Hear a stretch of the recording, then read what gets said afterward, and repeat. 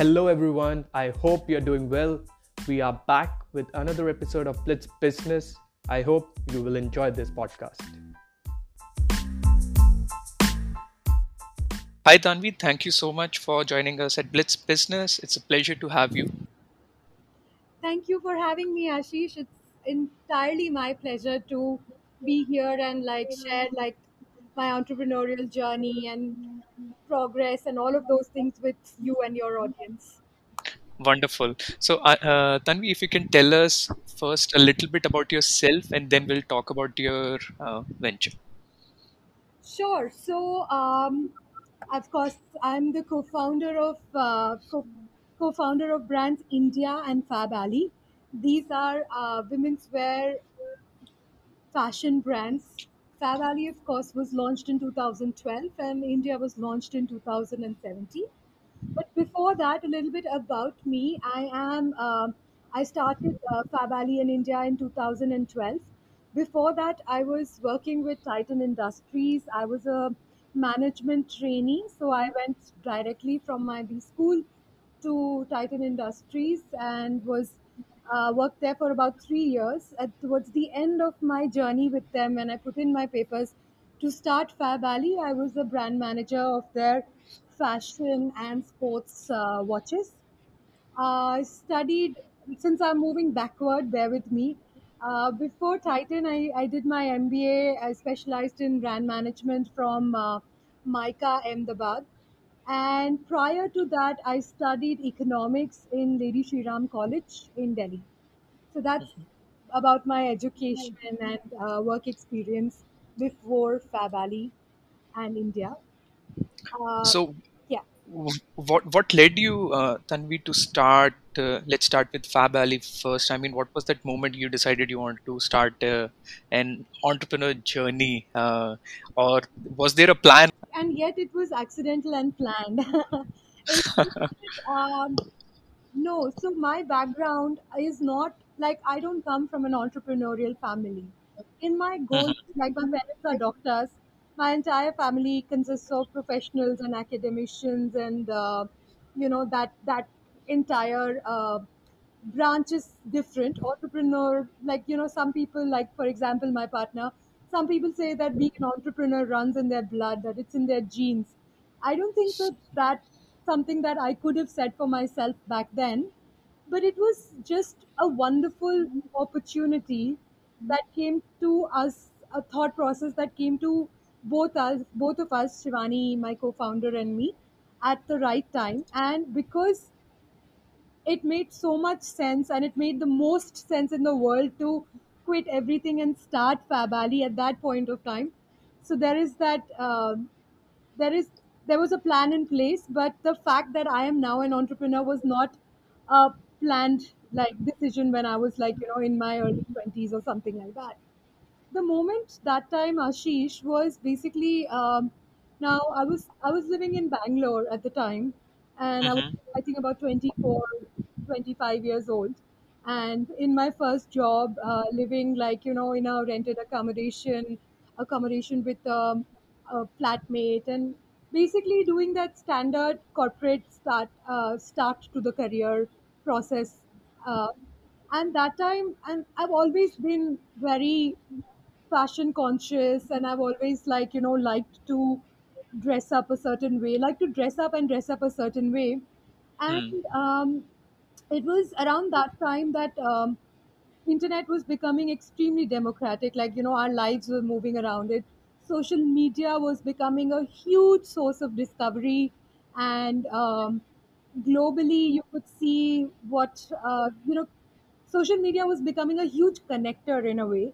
So globally you could see what women were wearing, what were the kind of brands and fashion that they had access to, and compare it with India, where you really had nothing. So for Hmm. personally, for me as a consumer, it was basically either I spent a third of my salary, which also had to go for my rent and my living and all of those things. A third of my salary shopping at Zara or Mango just to buy like four or five outfits, or I could look at like the other Indian brands that were available at cheaper price points, but they had zero connection with what women were wearing across the world. Like there's a certain trendiness, there's a certain fashion forwardness that that exists for that used to exist for others who had access to fashion, but didn't exist in Indian brands. Like there was no trend centricity at all. Or I could order clothes from the budget buys websites like Fashion and You and these early players of fashion e-commerce that really again were just selling on discount, and they had no idea of quality. They were just working on uh, quality or trends or any of those things. They were just liquidating inventories which were like 5 or 6 seasons old. So really, there was Mhm. no affordable, democratized fashion for someone like me that was a working woman with a budget to manage their everyday life in. And I used to look at websites like ASOS, and I used to look at Zalando, and that time like Mhm. a few of these large uh, UK, American, Chinese players, and some of them used to deliver to India. So I used to end up ordering from them and then crying when like requests for duties and parcels being lost in like customs and all of those things used to happen, because none of this was an established supply chain at that point of time.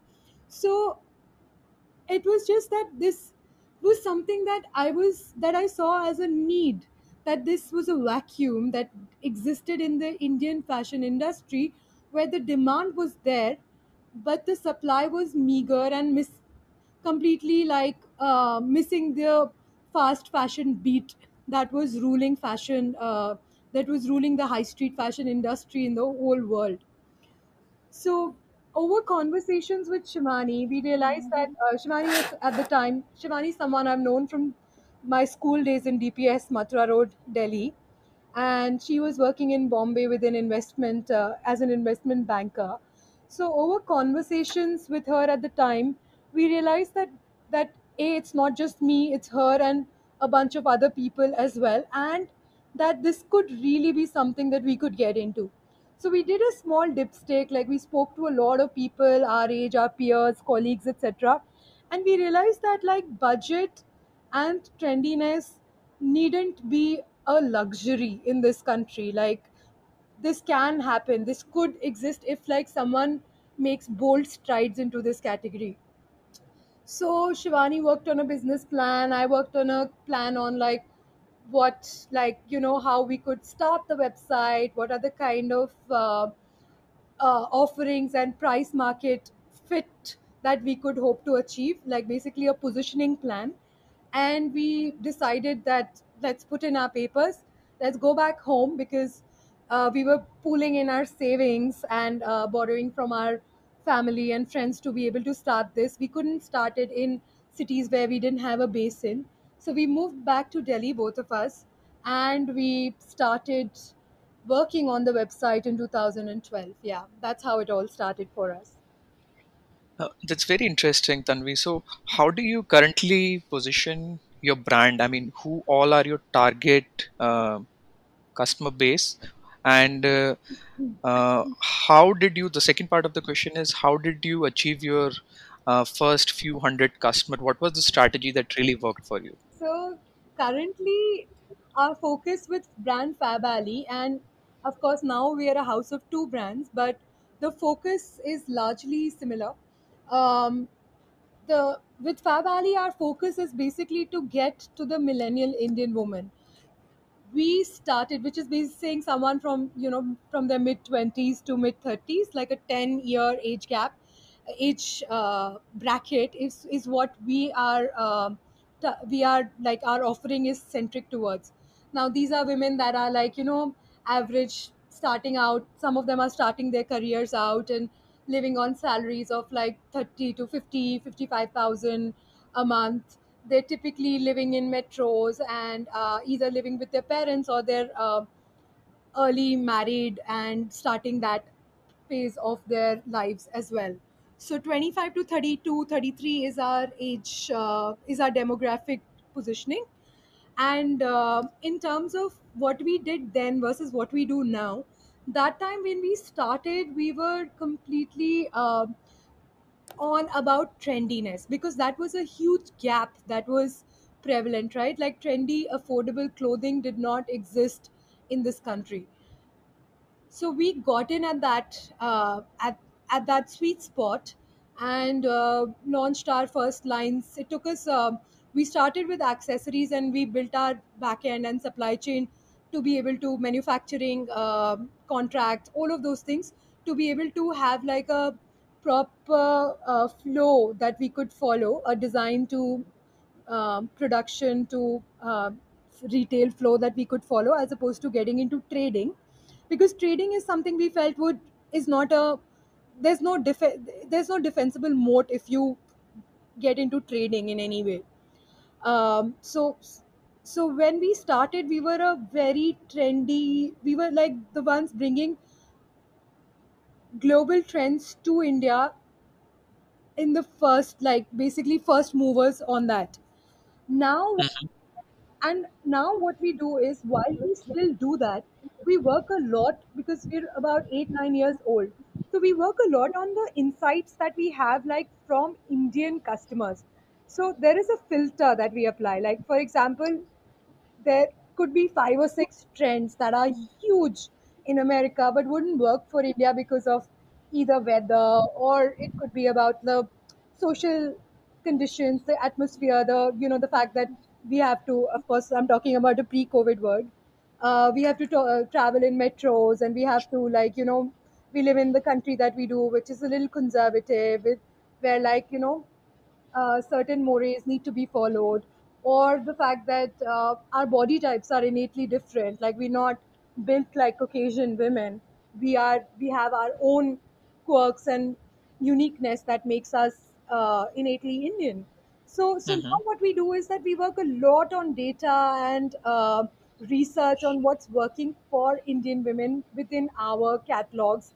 What, like the trends that we pick up, we set them to test, and we poll them, like, what is something that you want to see from us, what is something that you will wear.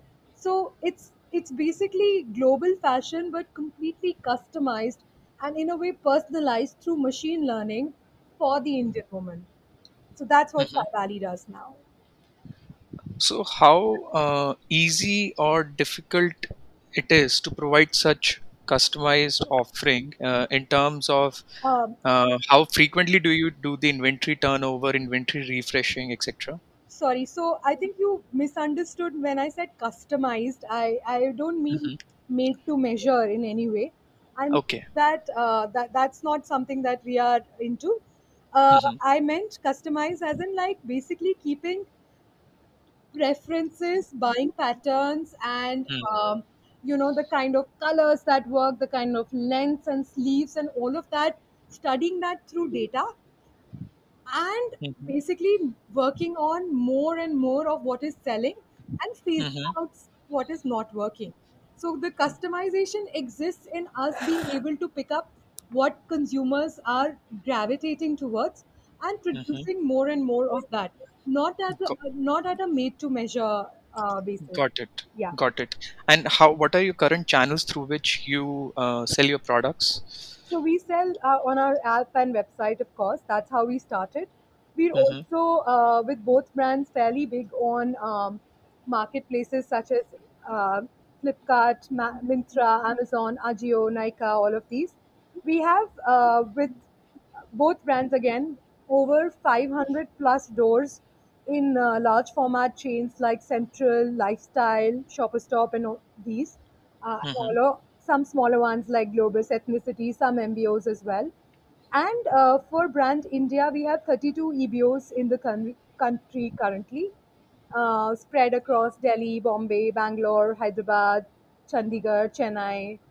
Again, your top 10, top 12 cities. So, how do you tackle the problem of, for example, you're selling through marketplace where you are not closer to the customer? How do you manage the data collection process, or through MBOs, or through these offline channels? So, what is your strategy at that front? So there are 2 points. Like, I don't get customer demographics on Hmm. who's buying from LFS and from marketplaces, like you said, of course. That is something that proprietary channels only offer, and in that case, that is our website and our stores. But I do get sales data at a real time basis, right? So, Hmm. which is to say that I may not know who's buying from this pink dress, but I do know that this pink dress is the highest selling dress, right? And this pink dress for me is not just a pink dress, it is a pink dress that is broken into 10 other meta categories. Like, it's pink, it's short length, it's made out of georgette fabric, it's got no sleeves. Basically, it's broken into 10, 12 meta categories. So when I Hmm. do my analysis, I'll be studying it at a style basis, that how what are the sleeve lengths, what are the colors, what are the cuts that work for us, and therefore, you know, how much did they work for us. So both demand forecasting at a style level and betting on certain styles uh, is something that we are able to achieve through data. Okay, so what is the kind of replenishment process you have? How frequently do you update your um, product catalog? So we actually work very fluidly. Uh, we work on our lead times are typically quite short. So our manufacturing, because we have, like, blocked capacity with a lot of factories in and around an 8-10 kilometer radius, and we Hmm. store all of the raw material inventory with us, including finishing at processes of, like, printing, embroideries, embellishments, buttons, all of those are with us. So how it typically works is that we issue fabrics and the trims to our manufacturers, and Hmm. and they make it for us on a piece wise basis, and then sell it back to us. That's how it works. um, Okay. right. And our replenishment cycle is currently around 45 to 75 days, depending on the complexity of the product. The average Hmm. falls around 55-60 days, which is 2 months. That Hmm. means that, unlike a lot of bulky brands, what we are able to do is that we are able to course correct if needed within the season itself, which is to say that Hmm. I can make a medium or a low risk. Basically, I can make a low risk medium scale buy, which is what we do in the beginning of the season. And on the basis of how it's selling in the first, like, 15 days or so, and we get to know very quickly, of course, we plan our replenishments, so that, like, by the time there is a cut size and stock out issues, our replenishments have already hit the stores within that season itself. Got it. And Got it. I, and your hmm. other question on launch, we keep it very fluid. Like, we don't, like, we start the season out, like, typically fashion has two big seasons, right? Autumn, winter, Hmm. and spring, summer. So we start the season out, especially because offline and online both need a refresh in terms of the trends and stories that you're telling. So we started out with about, like, 100 and between 100 and 150 styles, and through each month we keep adding another 100. So it's not something that is front loaded to only opening times for each season. It's something that we keep adding on, and work, like, it's a rolling process for us. Hmm. So, Uh, yeah, we launch 100 odd styles every month on our website and marketplaces. And in stores, we launch around, because of course, there are certain limitations on quantities because of real estate, of course, size and space, everything. So we launch around 50 to 65 within stores any given month. got it. And Tanvi, if you can sort of share some insights during how the pandemic has shifted or not in terms of the buying pattern, or what sort of trends are you seeing now? We are sort of, if I can say, recovering from the second wave or third wave. I've lost the count completely, but yeah. Yes. Please, let's not say third wave so easily. Could set us back a lot. No, even though it could go here or there. But I'll tell you, Ashish, the two waves were had showed us very different consumer behavior, and Hmm. I think that if a brand were to not, I mean, I think we really benefited because we are extremely agile in how Hmm. we work. We are extremely lean and agile in how we work. So we were able to squeeze out whatever we could from how the consumer sentiment was at both of these points of time. Otherwise, it would be, I mean, a lot of other apparel brands have struggled a lot more than us in this Hmm. period. So, two, three things. Like, I'll tell you about the first wave and then I'll tell you about the second wave. So, what Sure. happened with the first wave? It's basically the 2.5, 3 month lockdown that we were under, which started from mid March and continued well until June end or so, was that um, basically people were not that afraid.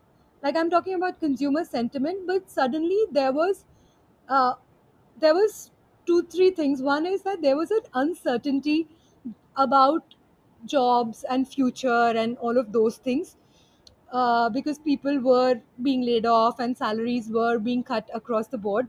So a lot of them were cautious about spending in that year because of the uncertainty.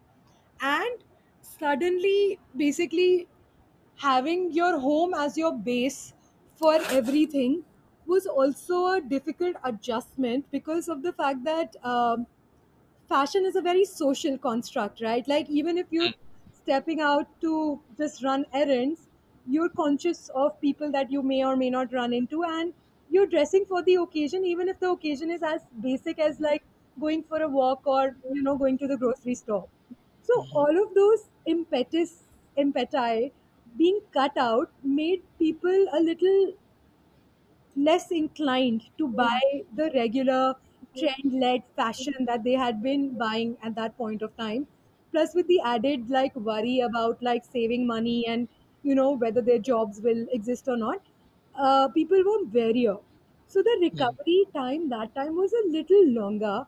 And also we had to really adjust our product lines, and this is where our supply chain and our lean processes really helped us, because suddenly people realize that they don't have that many like clothes for Zoom meetings, or like things that they can be around in all day, which are comfortable but also stylish, that they can do their work and then continue their evenings in that same clothing. So we had to really get into lounge wear and day to evening wear. We worked with a lot of fabrics like linen and cotton and all of these things to bring out uh, keyboard up dressing and at home dressing, loungewear, and feeling fashionable, even if you're your own audience. So those are the kind of product adjustments that we had to do for both Fab Ali and India. Gone were the days that we were focusing on, oh, okay, so pleats are really in this season and you must own pleats. But because trendiness was no longer a driver, it was about timeless classics that you could live and breathe in daily. So we did that entire adjustment, and by Q2 we were able to, when the markets opened up, we were able to recover very quickly. And by the time Diwali rolled around, because people like started doing smaller gatherings and weddings started picking up, we came back to pre-COVID levels. This Hmm. time around, basically people the consumer sentiment dropped even lower, because this time the severity that there was actual pandemic fear, because all around you people that you knew were Hmm. falling prey to the illness, and Hmm. the entire it was a scary time for everybody. So in those 2 months, even when services were resumed, the sentiment was really low. But the moment the numbers dropped and vaccination started, the revenge buying is insane. Like this time around, people are in a way impatient to get their lives. So loungewear and all of these categories are still moving, but not even our regular, trend-led clothing and lines and all of those things are moving really well already. Hmm.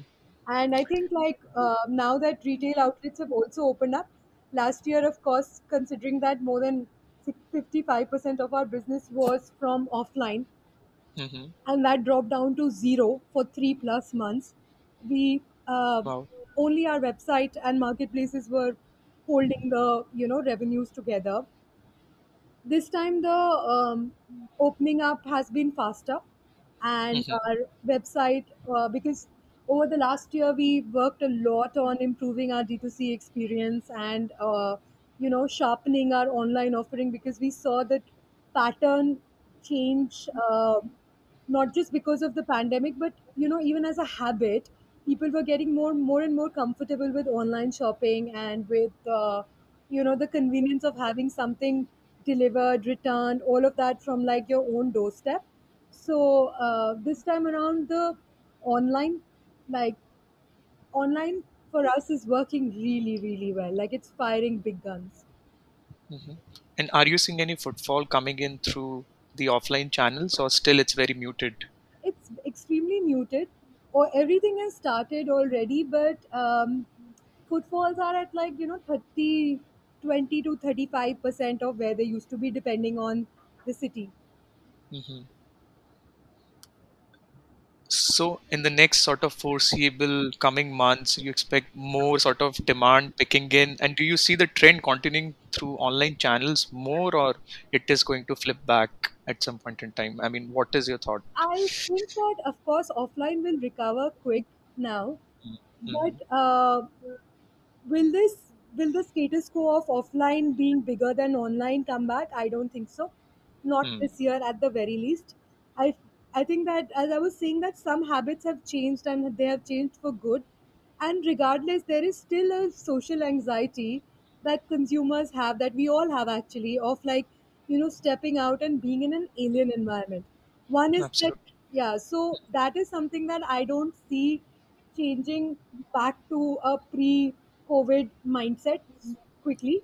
So online will continue to be larger this financial year, is my estimate, is our, like, is what we've seen so far, and what we think we'll see for the rest of the financial year. Mhm. Fair enough. And you mentioned one point in terms of in the beginning. So I'm coming back to that in terms of moat. So what exactly, or how? First of all, is what is your moat? How do you define your moat in this particular space? Is it the price? Do you compete on price, or is it something else uh, which has helped you build any sort of moat in this particular business?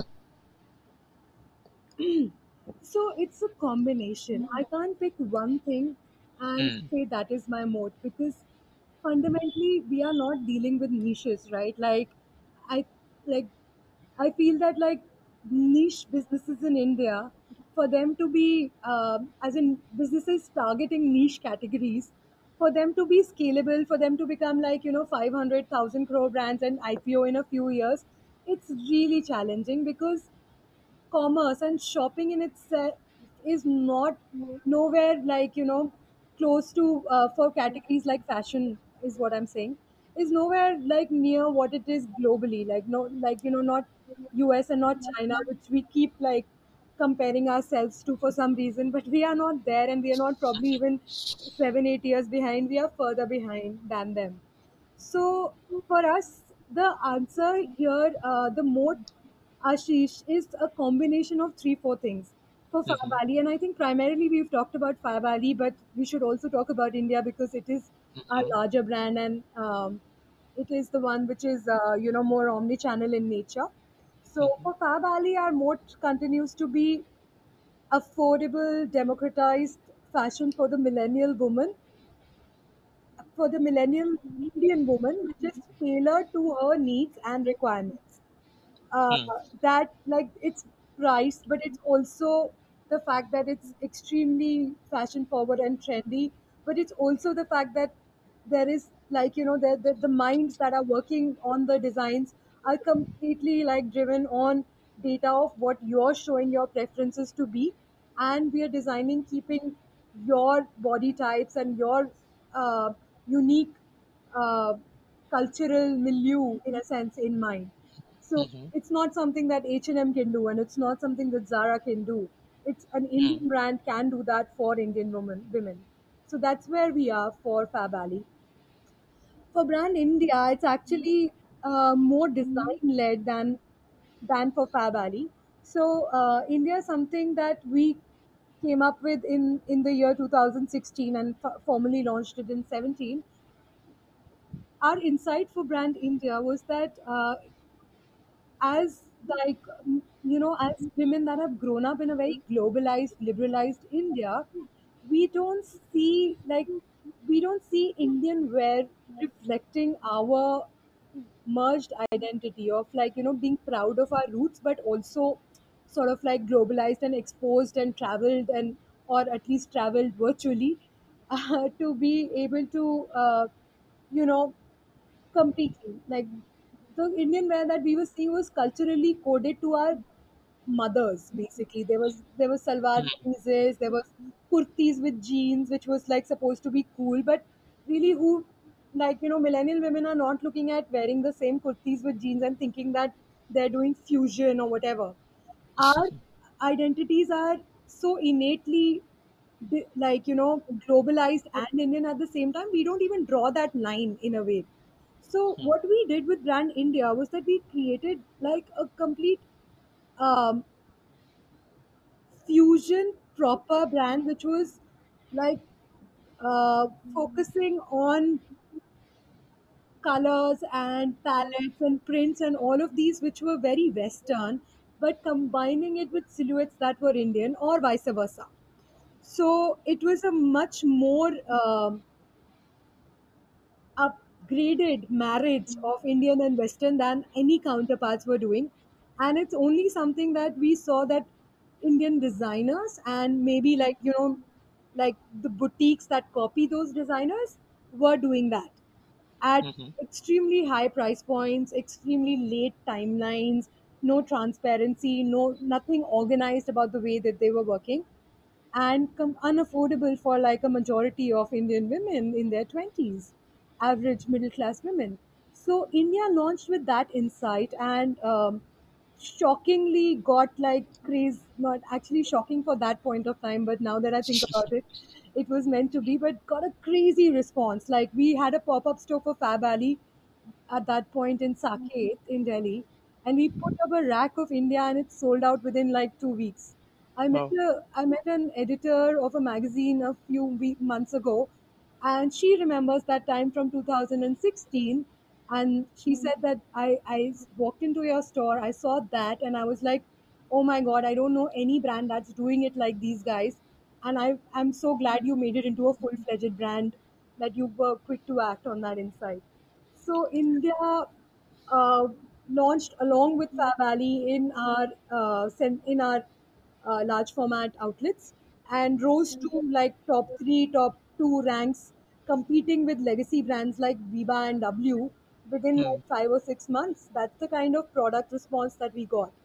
So to circle back to your question, the moat for brand India is innovative um fusion wear at affordable prices, and being the first mover of creating an Indian wear high street in the country. So we claim an intellectual um, we claim some intellectual capital here. We claim that we are doing what with Indian designer wear and Indian luxury wear. What Zara did for Western wear decades ago, that's what brand India is doing for Indian wear, and now basically creating a organized high street of trendy, fast fashion, but for the Indian side. Oh, got it. And Tanvi, how difficult or easy it was to start a new brand, to have, use the capital to start a completely new category, launch a new brand. I mean, how easy or difficult that decision was?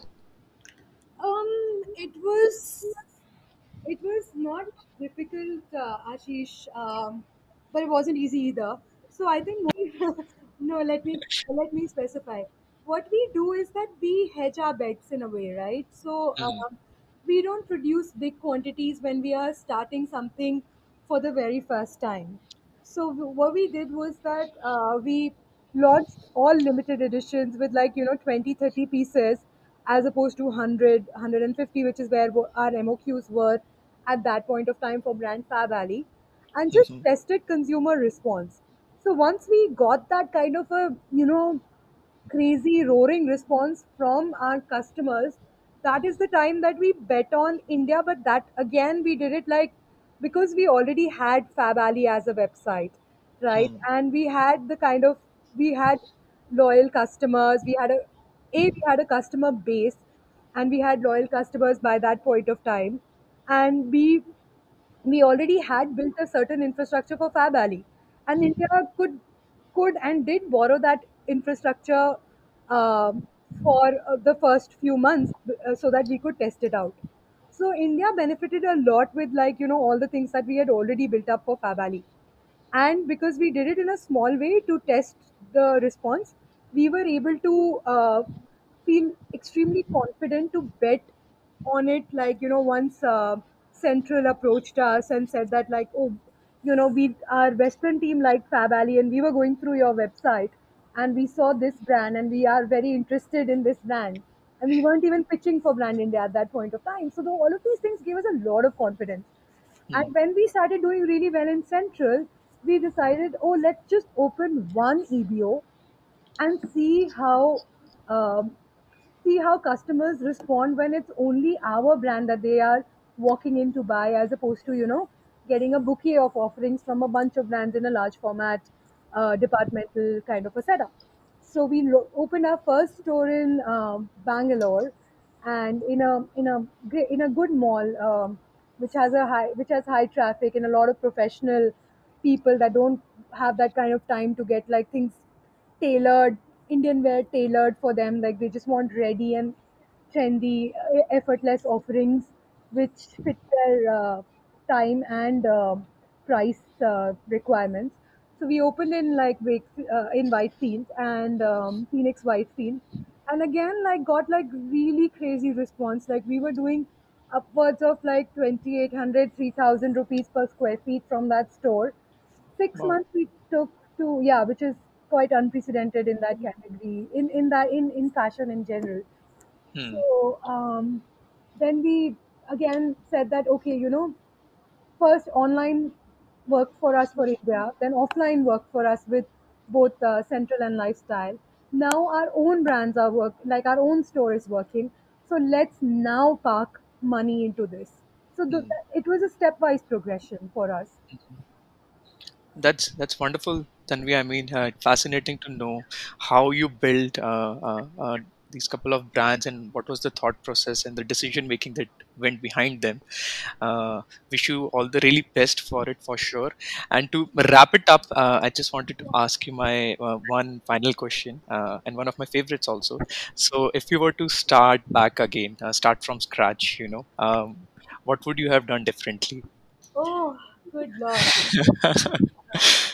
I feel like I have.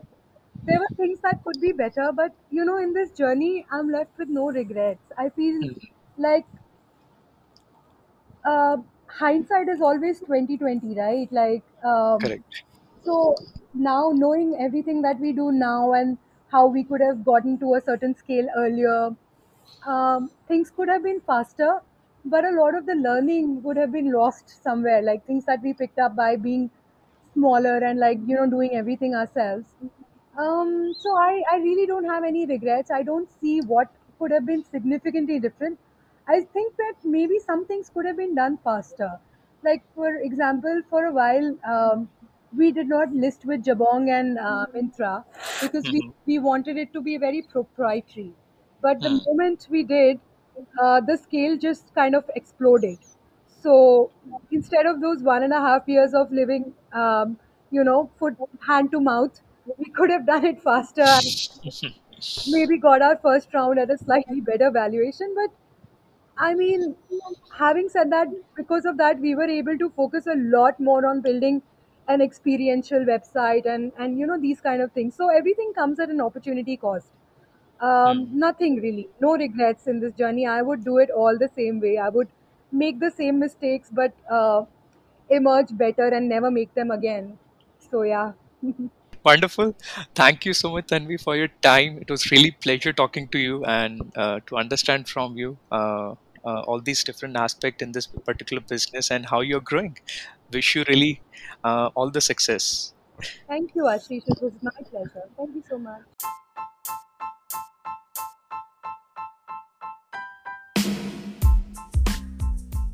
Thank you for listening. We will be back with another episode of Blitz Business. Stay tuned.